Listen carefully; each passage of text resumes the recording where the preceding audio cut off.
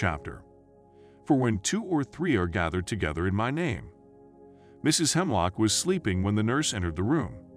She quietly made all of her routine checks, glanced at the monitor, and smiled. The patient was coming along fine, and within a couple of days would be up and walking. The nurse was about to leave when she got an idea that might make her patient feel better. The nurse walked over to the closet and removed the soiled clothes lying on the floor. Looking at the soiled bag, she tried to lift it up and place it with the other dirty clothes, but found it too heavy. She kneeled on the floor, opened the bag, and saw a dirty old chest. It sported a keyhole in the front, 2 handles on the side, and was small enough to fit in the bag. It looked weathered and worn, suggesting a prolonged siege from the elements. Squinting at the chest, she tried to recognize its original color but couldn't. As her curiosity piqued, she began to look for the key in the bag but couldn't find it. She was about to look in the clothes when she realized she was poking around someone's private property. She knew better than that. The idea of washing Mrs. Hemlock's clothes was genuine, but if the woman held this chest dear, she might be upset over someone poking around her things. She'd better ask first. The nurse put everything back in its place and walked back to Mrs. Hemlock. The nurse's heart reached out for the elderly woman, since there were no relatives to care for her. Maybe when she was released, she could invite her over for dinner. "Get well soon, Mrs. Hemlock. There's someone who cares for you," she said, trying to hold back her emotions. Being emotional toward patients wasn't an acceptable practice, but she was human first and a nurse second. She left the room without saying another word. 1 hour later, AnnMarie slowly woke from her deep sleep. When her eyes finally focused on the room around her and the fog cleared from her head, the past events quickly flooded her memory. For several minutes, she lay in her bed silently as the tears slowly streamed down her face. With all she'd been through and what she'd accomplished, she was disheartened over the current past events. Is all of this worth the life of Sean?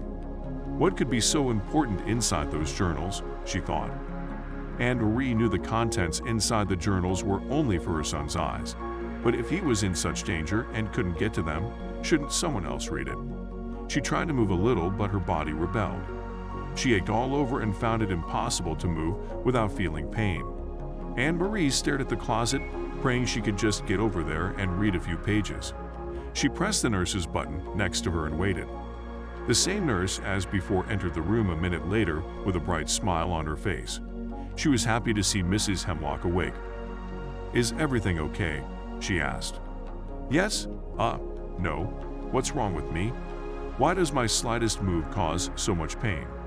I know I was sick, but to the point where every muscle in my body aches." The nurse smiled again. She was relieved there wasn't anything seriously wrong. "Mrs. Hemlock," she tried to suppress a smile. "It's quite obvious you were doing something strenuous in the woods before you collapsed from exhaustion and someone found you. You have pulled and inflamed muscles, stressed joints, and the after effects of hypothermia. In short, your body's a wreck. What you need is rest to get your strength back," said the nurse. "To tell you the truth," thought AnnMarie, "I really don't know how I was able to do it all." The nurse pulled up a chair and sat next to her. "I have a few minutes. Do you mind if we talk?" "About what?" AnnMarie asked, suspicious. "Oh, I don't know," she said, raising her hands. "I thought maybe you just wanted someone to talk to. And also because you don't have any friends or family close by to talk to," she thought. AnnMarie tried to lean up in her bed, but her body told her otherwise. The nurse pressed a button, raising the bed to a comfortable position, and waited. AnnMarie cleared her throat. "So, you start." "Fine." The nurse quickly thought about something to say. "I think it's great someone your age is still so active and enjoys camping." "Thanks," said AnnMarie, faking a touch of dejection. "No, I wasn't putting you down because of your age, I was just." AnnMarie slowly shook her head. "I'm joking." "Oh, I guess the rain caught you off guard when you were hiking?" she asked. "Yes, it did arrive all of a sudden." "Yeah," the nurse responded. The conversation hit a lull, and both women wondered what to talk about next. It was the nurse that started up again. "I guess carrying that small chest around put way too much stress on your body. What were you doing, burying your treasure?" she jested. AnnMarie's expression soured. "How do you know about the chest?" "I was just going to wash your clothes so that..." "You washed my clothes," AnnMarie said loudly. "Oh boy, I made a mess out of this," thought the nurse. Wait a minute, Mrs. Hemlock, I didn't wash your clothes. I just wanted to make you feel better with clean clothes, but decided I should ask you first." "Then how did you find the chest? Were the clothes in the bag?" "No, they were next to the bag." "Then why did you go into my personal property? You have no right to do that," AnnMarie shouted, being nervous that her hard work could have been so easily taken. The nurse leaned over and cupped AnnMarie's closest hand into hers. "Mrs. Hemlock, I'm truly sorry to have violated your personal property without first talking with you. I just wanted to make you feel comfortable. I have your comfort and well-being in mind. I would never do anything to harm you or violate your privacy. Everything is in the closet as if nobody ever touched it. I'm really sorry." AnnMarie softened when she saw the nurse's sincerity. She even felt guilty for exploding at the girl, who only wanted to be helpful. "It's all right. I'm just a paranoid old woman. Thank you for your act of kindness. Please, don't get me wrong, but I would appreciate it if nobody touched my things. I'm a very peculiar person when it comes to my things." "Not a problem, Mrs. Hemlock. I'll inform the rest of the staff immediately." The nurse started to rise from the chair when AnnMarie stopped her. "You don't have to tell everyone right now." AnnMarie smiled. "I still would like to talk. We got off on the wrong foot. Let's start over. What's your name?" The nurse smiled. "Julie." The two talked about everything and nothing for several minutes before Julie said she had to get back to work. She promised AnnMarie she'd stop by later when she had time. After leaving AnnMarie, Julie checked in on several other patients, taking time to talk to them and hearing their concerns before returning to the nurse's office. She immediately told everyone of Mrs. Hemlock's request and sent emails to the nurses on the next shift. Julie had a few minutes to herself and reflected on her conversation with Mrs. Hemlock. Wondering why an elderly woman would exert herself beyond her abilities, Julie slowly realized a connection between the outdoor exertion, the muddy clothes, and the chest. Mrs. Hemlock unearthed the chest in the woods, extremely pushing her body beyond its tolerance and trying to make it back to where she came from when both the combination of the heavy rains and her aching body dictated the outcome. She shook her head. There had to be another explanation. People just didn't dig up treasure chests anymore. She paused, but Mrs. Hemlock was really concerned about her clothes being washed. Julie envisioned the chest and remembered the keyhole. The key to the chest was in her clothes. That's why she was so concerned about the clothes being washed. My, a modern-day treasure hunter. I wonder what's in that chest, she said softly to herself. Deciding she had to satisfy her curiosity, she decided to learn as much about the mysterious Mrs. Hemlock as she could. Whatever she discovered, she'd keep secret and never mention it to anyone. She hoped Mrs. Hemlock would show it to her. She just had to see the contents in that chest. AnnMarie stared at the ceiling, thinking about nothing at all. She examined the little crevices and even tried to count the numerous white square partitions. Slowly, her mind wandered back to the chest, the keys, and the close call she almost had. She was sure Julie wouldn't bother her things again. She did have a sweet and caring heart, something slowly dying in the nursing profession these days. The other people entering her room bothered her. She had to do something about it. There was no way she could hide the chest, but she had to move the key to a safe place. "Lord, I can barely move. How can I possibly do anything?" she mumbled. She then remembered the verse to not be unequally paired with unbelievers. For what fellowship has righteousness with unrighteousness? And what communion has light with darkness? AnnMarie looked at the ceiling again. She had no idea why that verse came to mind and didn't know what it meant, but from what she recently went through, patience would be the answer until it was clear. Later that afternoon, Julie returned with AnnMarie's dinner. It was earlier than normal, but she hoped Mrs. Hemlock didn't mind and would appreciate it along with her company. Julie was officially off duty, but took this time to spend with the treasure hunter. Julie placed AnnMarie into an upright position and put the dinner tray in front of her. "It may still be hard for you to move around. Do you want me to assist you with your dinner?" AnnMarie's stubbornness failed to stand aside. "I'm not an invalid," she thought. "No, thank you," she said. For the first few minutes, her upper torso argued with each movement. She ignored the pain as much as she could, as Julie looked on concerned but not once saying a word. AnnMarie continued as best as she could before stopping. Her stomach felt empty. She was famished. "Julie, can you help me, please?" asked AnnMarie, defeated. Her hunger won the battle over her stubbornness to have someone feed her. It made her feel old and helpless, but at the moment, that's exactly what she was. "Sure. You know, most people wouldn't be able to do what you just done. I'm pretty sure you'll be up and around before you know it," Julie said, trying to raise Mrs. Hemlock's spirits. Julie had seen this in many patients before. The feeling of helplessness and inability to do what they normally could do before.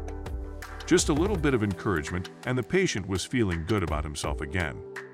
Julie fed AnnMarie a spoonful of mashed potatoes while she talked.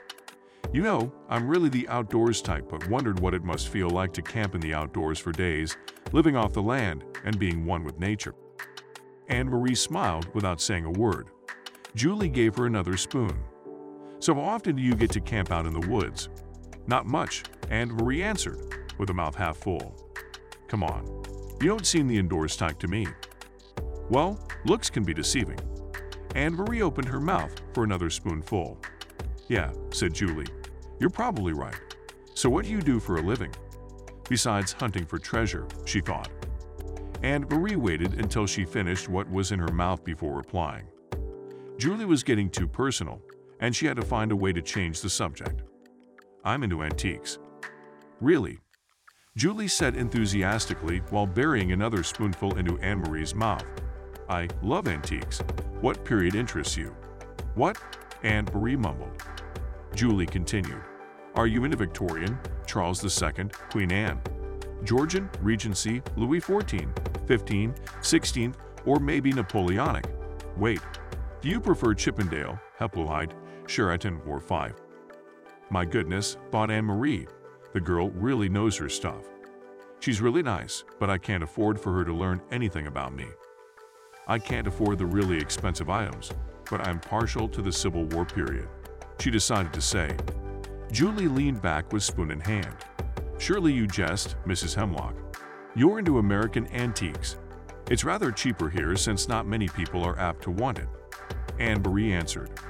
"I see." Julie replaced the spoon with a fork and started feeding AnnMarie meatloaf. "You know, the chest you have doesn't look as though it's from the Civil War period. How old do you think it is?" "Here we go again," thought AnnMarie. AnnMarie gazed at the ceiling to give the impression she was thinking. She needed to get Julie off the topic of the chest and her misadventures in the woods. It would be several more days before she was able to leave, and during that time she had to lessen anyone's interest. "Why are you so interested?" she asked. "Oh, nothing really. I'm just curious why someone would go hiking carrying such a bulky item." "Weight resistance." Julie laughed. "Right. No, really, now that I know you're into antiques, I was just wondering if there were any connections." AnnMarie chewed on the meatloaf before answering. "Nope. Excuse me. Nope. I don't understand," said Julie. AnnMarie sighed. "There's no connection, Julie. I like particular antiques, but the chest was just something from a long ago deceased father. There's no connection. What I was doing with the chest in the woods is none of your business, and I would appreciate it if you didn't ask me again." "I'm sorry," said Julie, pausing before she continued. "When did your father die, if I may ask?" AnnMarie relaxed. She was grateful to finally get off the topic of the chest in the woods. "When I was a very small girl," she answered. "Again, I'm sorry." "No need to be. That was long ago. But the loss must have been intense, since you still carry his chest around with you." Julie couldn't believe what she just said. She wanted to make the woman feel at ease. However, every time she got one step close, she took another one back by allowing her lips to respond faster than she could stop them. She glanced at AnnMarie and saw that she was upset. Before AnnMarie could say a word, Julie apologized. "Mrs. Hemlock, I'm so sorry. I do have a weakness for speaking too quickly and putting my foot in my mouth." Julie shook her head. "It seems as though I've been doing nothing but apologizing to you all day," she mumbled. She stood up. "I only want you to feel at ease and maybe create some bond between us, but I keep on messing it up. Sometimes my curiosity gets the better of me." Julie turned and walked to the door. "I don't blame you for being mad.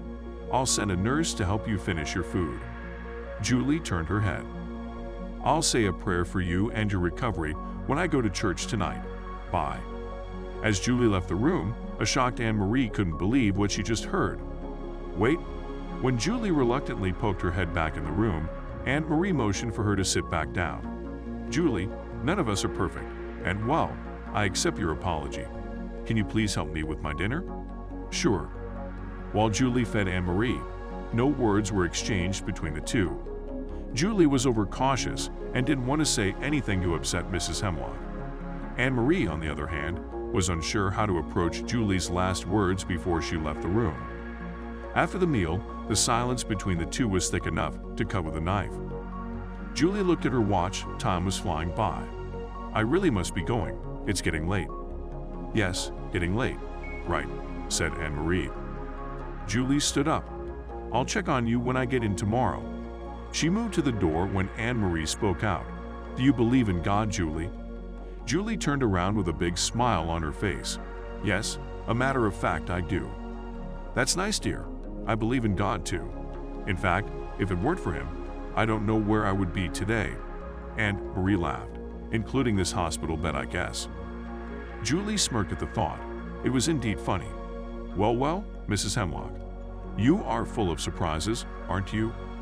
AnnMarie's smile faded as she stared at the end of her bed. "It's been some time since I've had fellowship with another Christian. I guess I really didn't know it until you mentioned your church. I know you have to go, but, well, it would mean a lot to me if you can find some time to visit tomorrow. Not as a nurse, but as someone to talk to. It would be my utmost pleasure." Julie gently held AnnMarie's hand. "Sleep well tonight. If you need anything at all, give me a call at home. I'll tell the next crew just in case." The two said their goodbyes, and AnnMarie was alone in the room again. She still didn't know much about Julie and felt nothing that would indicate the girl had an alternative motive behind her friendliness. From all of the running and moving around, she needed time to slow down and, if possible, someone to talk to. Someone she could trust. Was Julie that person? God had a hand in every move she made. Why else would she be in this hospital unless there was some divine purpose behind it? AnnMarie yawned, then said, "Lord, please guide me in what I should do. Julie seems to be genuine, but I'm not sure how much I can open up to her. You know better than I do if I needed someone to talk to, someone I could trust, and another fellow believer. I believe Julie may be this person. I haven't relied on or talked to anyone up to this point. I need you to help me. I need your guidance." AnnMarie dozed off before completing her prayer. Vicky Bunn was in the living room consoling Lisa while her husband was upstairs with the children. The pastor and his wife had quickly responded to Nicole's hysterical call several minutes ago. The girl ranted and raved about her father, a DVD, and her mother fainting. When they arrived, Lisa was lying on the couch in a fetal position, crying while her two children looked on, not knowing what to do. "He's gone, Vicky. I've lost him," Lisa sobbed. "Now, you don't know that for sure, do you, dear? Let's not give up so soon," she said, rubbing Lisa's back. "But you didn't see him. The DVD was destroyed, but the face Vicky. He was lost and confused. He didn't even sound like the man I married. What if? Now, you could make up any answer you want and never be satisfied. At this point, there's only one thing you can do. You may not be able to physically reach Sean right now, but God can. No matter how far Sean's turned, your prayers have the power to help him. Never give up on God's ability to turn things around," Vicky said. Upstairs, Pastor Matthew Bunn was trying to give the kids the same encouragement but found his task more challenging. They were all in Nicole's room, since she refused to leave it. The recent events, from the DVD to her mother fainting and to the Bunns trying to calm the family down, were too much for her. As the pastor spoke to her brother, she listened to music from her MP3 player through her headphones. She wanted to detach herself from everything, and right now the music was the only thing helping her. Or so she thought. "So, what do we do now?" Brad asked the pastor. "I really don't know, son. I mean, Dad's alive. Shouldn't we be happy? He's working on some important project, from what I heard. So what's the big deal? What's Mom so upset about?" And why is Nicole so freaked out? He shouted in Nicole's direction. Nicole made believe she didn't hear him. Pastor Bun placed his hand on the boy's shoulder to calm him. Brad, there are many things in this world we don't understand, but I can tell you what your sister and mother saw wasn't comforting. Why? Pastor Bun sighed. How could he make the boy understand? Brad, you believe in God, right? Of course I do, but I don't see how. The pastor held up his hand. Then you must also understand, since there are people who believe in God, then there are also those who believe in evil. No, Brad shouted. I know what you're going to say, and I don't believe it. So what Daddy didn't come to church with us, that doesn't make him a bad man. That doesn't make him evil. No, you're wrong. Brad, wait, the pastor pleaded. Listen to what I have to say. No, he's my father. You're wrong. Nicole couldn't take it anymore. Brad, just listen, will you? Oh, that's just great. Now, you're going to tell me you believe all of this too, Brad shouted at her. You didn't see the DVD, Nicole shouted back. You didn't see Daddy's eyes. You didn't see the way he talked. Something's wrong. And if you saw it, you believe it too. Guys, please slow down, the pastor pleaded. I know that this is hard to. You know nothing, shouted Brad as tears started to fall from his eyes. This is my father you're trying to tell me is possessed. How would you like it if someone told you that about your father? Brad, Dad's not possessed, you idiot. If you just shut up, you'll know that. That what? That the chance of Daddy coming home doesn't look good. That I went from having a dead daddy to an alive daddy and then to a daddy so freaky that he caused Mom to pass out. Tell me, what else don't I know? Oh, forget it.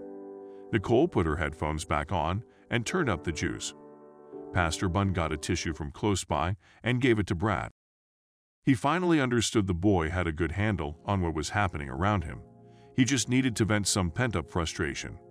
He waited patiently as Brad turned away from both him and Nicole to dry his eyes.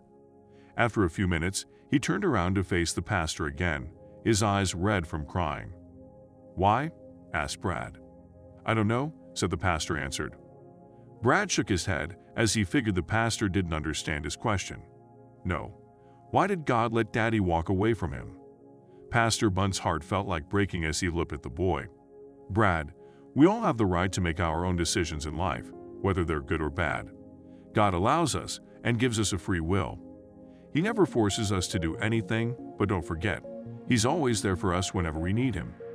Now your father never really gave his heart to the Lord, but Jesus was always there waiting for him. I don't know what decisions he made over the past several days, but they were obviously in the wrong direction. What I'm trying to tell you is to not give up. Your father's a good man with a good heart. I know God doesn't want him to be where he is now, and you must believe our prayers will help him wherever he is. I know it's hard, and you have a lot of questions right now, but hold on to this. Your father is alive, and where there is life, there's always hope. He'll preserve him and turn this whole situation around. Is prayer the best we can do? I mean, can't we even try to find Dad and help him? Asked Brad. Your father doesn't want to be found from what I heard, but we're limited. God isn't. Brad was silent for a while and then glanced at Nicole. The music was still blasting from her headphones, insulting her tympanic membrane. What about her? He asked. Pastor Bun shook his head slightly. Nicole seems determined to handle this situation her own way. When she's ready to talk more openly, we have to be there for her. But for now, let's just give her the space she needs. She has all the space she needs between her ears, said Brad sarcastically, yet playfully in his own special way. Bradley. Just joking, but I still feel bad about Dad. I just want him back home and everything as it used to be. I know. The pastor paused. And with God's help, it will be again. Yeah, I hope so, Brad said softly. AnnMarie woke up to the sweet smell of something delicious she hasn't touched for some time. Bacon. Julie held the covered breakfast plate on her lap tray as she watched AnnMarie. She didn't want to disturb her sleep, so she sat there deep in thought, wondering how they would interact today. She prayed she didn't say anything stupid. Good morning, Mrs. Hemlock. I hope you slept well last night. Yes, I did. AnnMarie stretched her arms and took a deep breath. She looked at Julie. "What?" Julie was smiling. "Oh, nothing. You just move your arms without any pain, that's all." AnnMarie paused, then moved her arms slightly. She smiled as she felt no pain in her limbs. Moving her body to a sitting position in her bed, she realized that there was absolutely no pain. "Well, I guess I'll be leaving today after all." Julie shook her head. "I'm sorry, but today is out of the question. You may feel no pain, but your body still needs the rest. You really pushed yourself too hard, even though you're blessed to have recovered so quickly." "Fine. Well, since I'm here for another day, let's eat that bacon you have over there." "Need help?" Julie joked. "Nah, I'll feed myself today." Julie set up the plate in front of AnnMarie, sat down, and watched the elderly woman practically inhale the food. When the plate was empty, AnnMarie relaxed on the bed. That was good. "It's been some time since I've had eggs, bacon, and gelid toast. Have any coffee?" "Sorry," said Julie. "Stimulants are off limits." "Decaf?" "Sure. How would you like it?" asked Julie, standing up. AnnMarie held up her hand. "Later, sit down. Let's talk for a while." Julie sat down, wondering what AnnMarie would want to talk about. Julie had made sure she didn't mention anything about the chest, which seemed to be a sensitive area. "So how was church last night?" asked AnnMarie. "Good, very good indeed," Julie answered. "I mentioned to several of my friends about your situation, and we spent time praying for your speedy recovery. And as you can see, you're almost completely back to normal. I also told them about your belief in Jesus, and they were all happy to hear that." "Yes." AnnMarie paused. "Julie, how long have you been a Christian?" "Oh, let me see. About 8 years now. I became a believer when I was just a teenager. What about you?" "Me? My dear, it's been so long. I would say more than 45 years. "Sheesh, you must be ancient in the Lord." AnnMarie didn't respond. "Man, why can't I say anything right around her?" Julie thought. AnnMarie started laughing. "That was the funniest thing I've heard in a long time."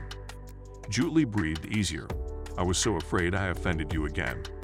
"Nah," AnnMarie waved her hand. "By the way, I was only offended before because I didn't know you that well." "Really?" said AnnMarie curiously. "Why?" "Why?" "Yes, why?" said AnnMarie. "I just wanted to. I mean, you looked like you needed a—" Julie shrugged her shoulders and stopped talking. "Oh, come on now," said AnnMarie reassuringly. "You can't live your whole life wondering if the words coming out of your mouth will always be perfect. You're not perfect. I'm not perfect. The best thing you can do is be honest, open, transparent." Julie sighed. "All right. I felt sorry for you because you have no living relatives to notify of your condition. You were hurt bad, and we couldn't call anyone to come and hold your hand as you lay here unconscious. It really hurt to see you like that, so I did my best to help out any way I could. I just wanted to comfort you." "Julie, you know I have a comforter that's greater than anyone." "Yes, but I didn't know that before, so let me get this straight." AnnMarie rubbed her chin to act as though she was deep in thought. "Because of the love God has instilled in you, you tend to have a Christian duty to help those in need. And now, since you aren't a believer in Christ, you'll not be visiting me as frequently because you know I'm in God's hands, and your hands aren't needed." "No. Did I say that? I didn't say that, did I? I just—" "Let me finish," AnnMarie interrupted. "But that's not it, is it? Do you feel as though you're supposed to be helping me somehow?" Now Julie was utterly confused. "I'm a nurse," she said slowly. "Yes, dear, I know. Please listen to me carefully. Let me put it more clearly. Do you feel as though God has drawn us together?" Julie smiled. "Yes. Yes, of course." "Why?" Again with the whys, thought Julie. "Mrs. Hemlock, I really don't know. Only God knows why," she said. "Yes, He does, and I think you do too. I believe God has given you something. Something has drawn you to me and has stuck in your mind since we met. Julie, I know our meeting isn't by accident. I know now God allowed us to come together.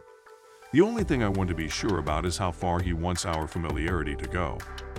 This type of conversation wasn't what Julie had expected when she first arrived today. What she had been prepared to do was to talk about general things like the weather, church, their beliefs in God, antiques, and anything else usually brought up in a trivial conversation. She had no idea what Mrs. Hemlock was getting at and was confused at the way she was talking. Mrs. Hemlock talked as if Julie knew something important about her and wanted to somehow confirm it. Julie was starting to feel uncomfortable as she searched for something to say. Then it just came out, the unimaginable. "Why did you nearly kill yourself several days ago in the woods carrying that chest? The only thing I could think of is that you dug it up, exerting yourself far more than you expected, and then got caught in that horrible storm. What's so important about that chest to risk your health for?" Julie's hands flew to her mouth, but it was too late.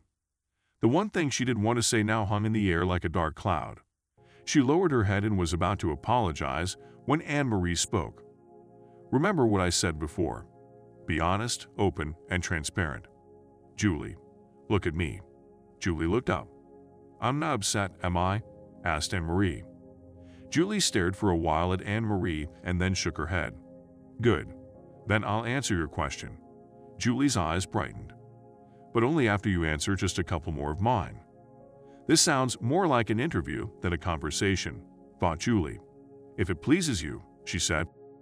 "Julie, I know you believe in Jesus Christ as your Lord and Savior, but does it just end there? If God told you to do something, would you do it? Would you do it if it meant you could be killed? How deep is your faith? Would you follow God's instructions, even though you didn't fully understand them?" asked AnnMarie. "Those are deep questions. The only thing I can say is if those situations ever come, that my faith would be sufficient," Julie replied. AnnMarie smiled. "Some churches don't talk about fallen angels. They only talk about God's love. But do you believe there's a spiritual war going on in this world for the lives and souls of people?" "Yes, that's one of the reasons why I wanted to help you when I saw how lonely you were," said Julie. Bingo. AnnMarie closed her eyes and thanked God. God knew the upcoming events would be hard for her alone. A fellow believer, someone she could confide in and take fellowship with, was greatly needed. She opened her eyes. "Have you ever fought against the forces of darkness?" "What?" Julie immediately remembered one of her pastor's sermons about how Satan was a roaring lion seeing who he could devour. She remembered how the pastor spoke on how Satan was a master of all lies and could deceive people and even nations with his tongue. There were people out there who worshipped him, performed horrible deeds, and even believed that by following him they would accrue power. At first she took it as another fire and brimstone sermon, but as she grew in her understanding and belief in God, she realized it was true. If there's a God, then there's a devil. If there are angels, then there are demons. If there are Christians, then there are Satan worshippers. However, ever since she'd been a Christian, she'd never come into contact with demonic forces or Satan worshippers. She knew it was out there, but it never really hit home. Not yet. "No," Julie responded to AnnMarie's question. "I don't believe I have." AnnMarie shook her head. "It's not something you go out looking for. All of a sudden, it just pops up in your face, and when that happens, and if you're deeply rooted, your faith will astound you. I tell you, you'll never know how strong you are in Christ without a trial or adversity getting in your face." Julie glanced at the closet. "Does this all have something to do with that chest?" "Yes." Julie shook her head. "Maybe I should know." "Don't be afraid. At times God expects us to take a step in faith." AnnMarie paused for a while. "Is all of this clicking with you?" "Yes." "No. I don't even know this woman," Julie thought. "As far as I know, she could be some religious nut with obsessive delusions. I'd better." Seeing Julie's hesitation, AnnMarie continued. "I'm not here to convince you of anything. Only God can speak to your heart, but you seem confused. I can't blame you, but maybe after I give you the full story behind the chest you'll understand. And please understand, you're the first person I'm telling who I really don't know well. So in a way, I'm taking a step in faith by confiding in you." She paused. "Do you have time? This will take a while." When Julie nodded, AnnMarie started her story from when she was a small child to the current events that took place up to this very day. She didn't hold anything back, didn't pull any punches, and was totally transparent. Julie didn't once interrupt or question AnnMarie as she spoke. Instead, Julie sat there with wide eyes and open mouth. After nearly an hour of talking, AnnMarie was finished. And that's that for now. What you do with this is in God's hands, as far as I can see, said AnnMarie. Julie cleared her throat. Mrs. Duquesne. For now, call me Mrs. Hemlock. Okay, said Julie. Well, all of this is quite unbelievable if you ask me. Yep, and now that you know everything, I won't be surprised if your eyes are opened up to more things about me. I'm pretty sure that where others will see Mrs. Hemlock, you'll now see Mrs. Duquesne. Julie looked at her watch. Her ship starts in 15 minutes, and it gave her a perfect excuse to leave. Right now, she was feeling extremely uncomfortable. I'm sorry, I don't want to be rude, but my ship starts soon. I have to go. I understand, but one last question, dear. What's your last name? Asked AnnMarie. Targus, she said as she stood up and made her way to the door. I'll be back soon. After they said their goodbyes, Julie walked straight to the nurse's office and retrieved the file on Mrs. Hemlock. She opened the file, which had her passport in it, and looked at the picture. Everything looks the same, she mumbled. She then glanced at the name on the passport and nearly dropped it. It read AnnMarie Duquesne. Her hands began to shake. She walked over to one of the other nurses sitting at her desk.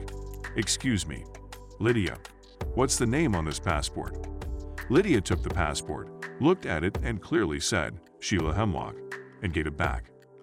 Julie put the file and passport back, ran straight to the bathroom, and threw up.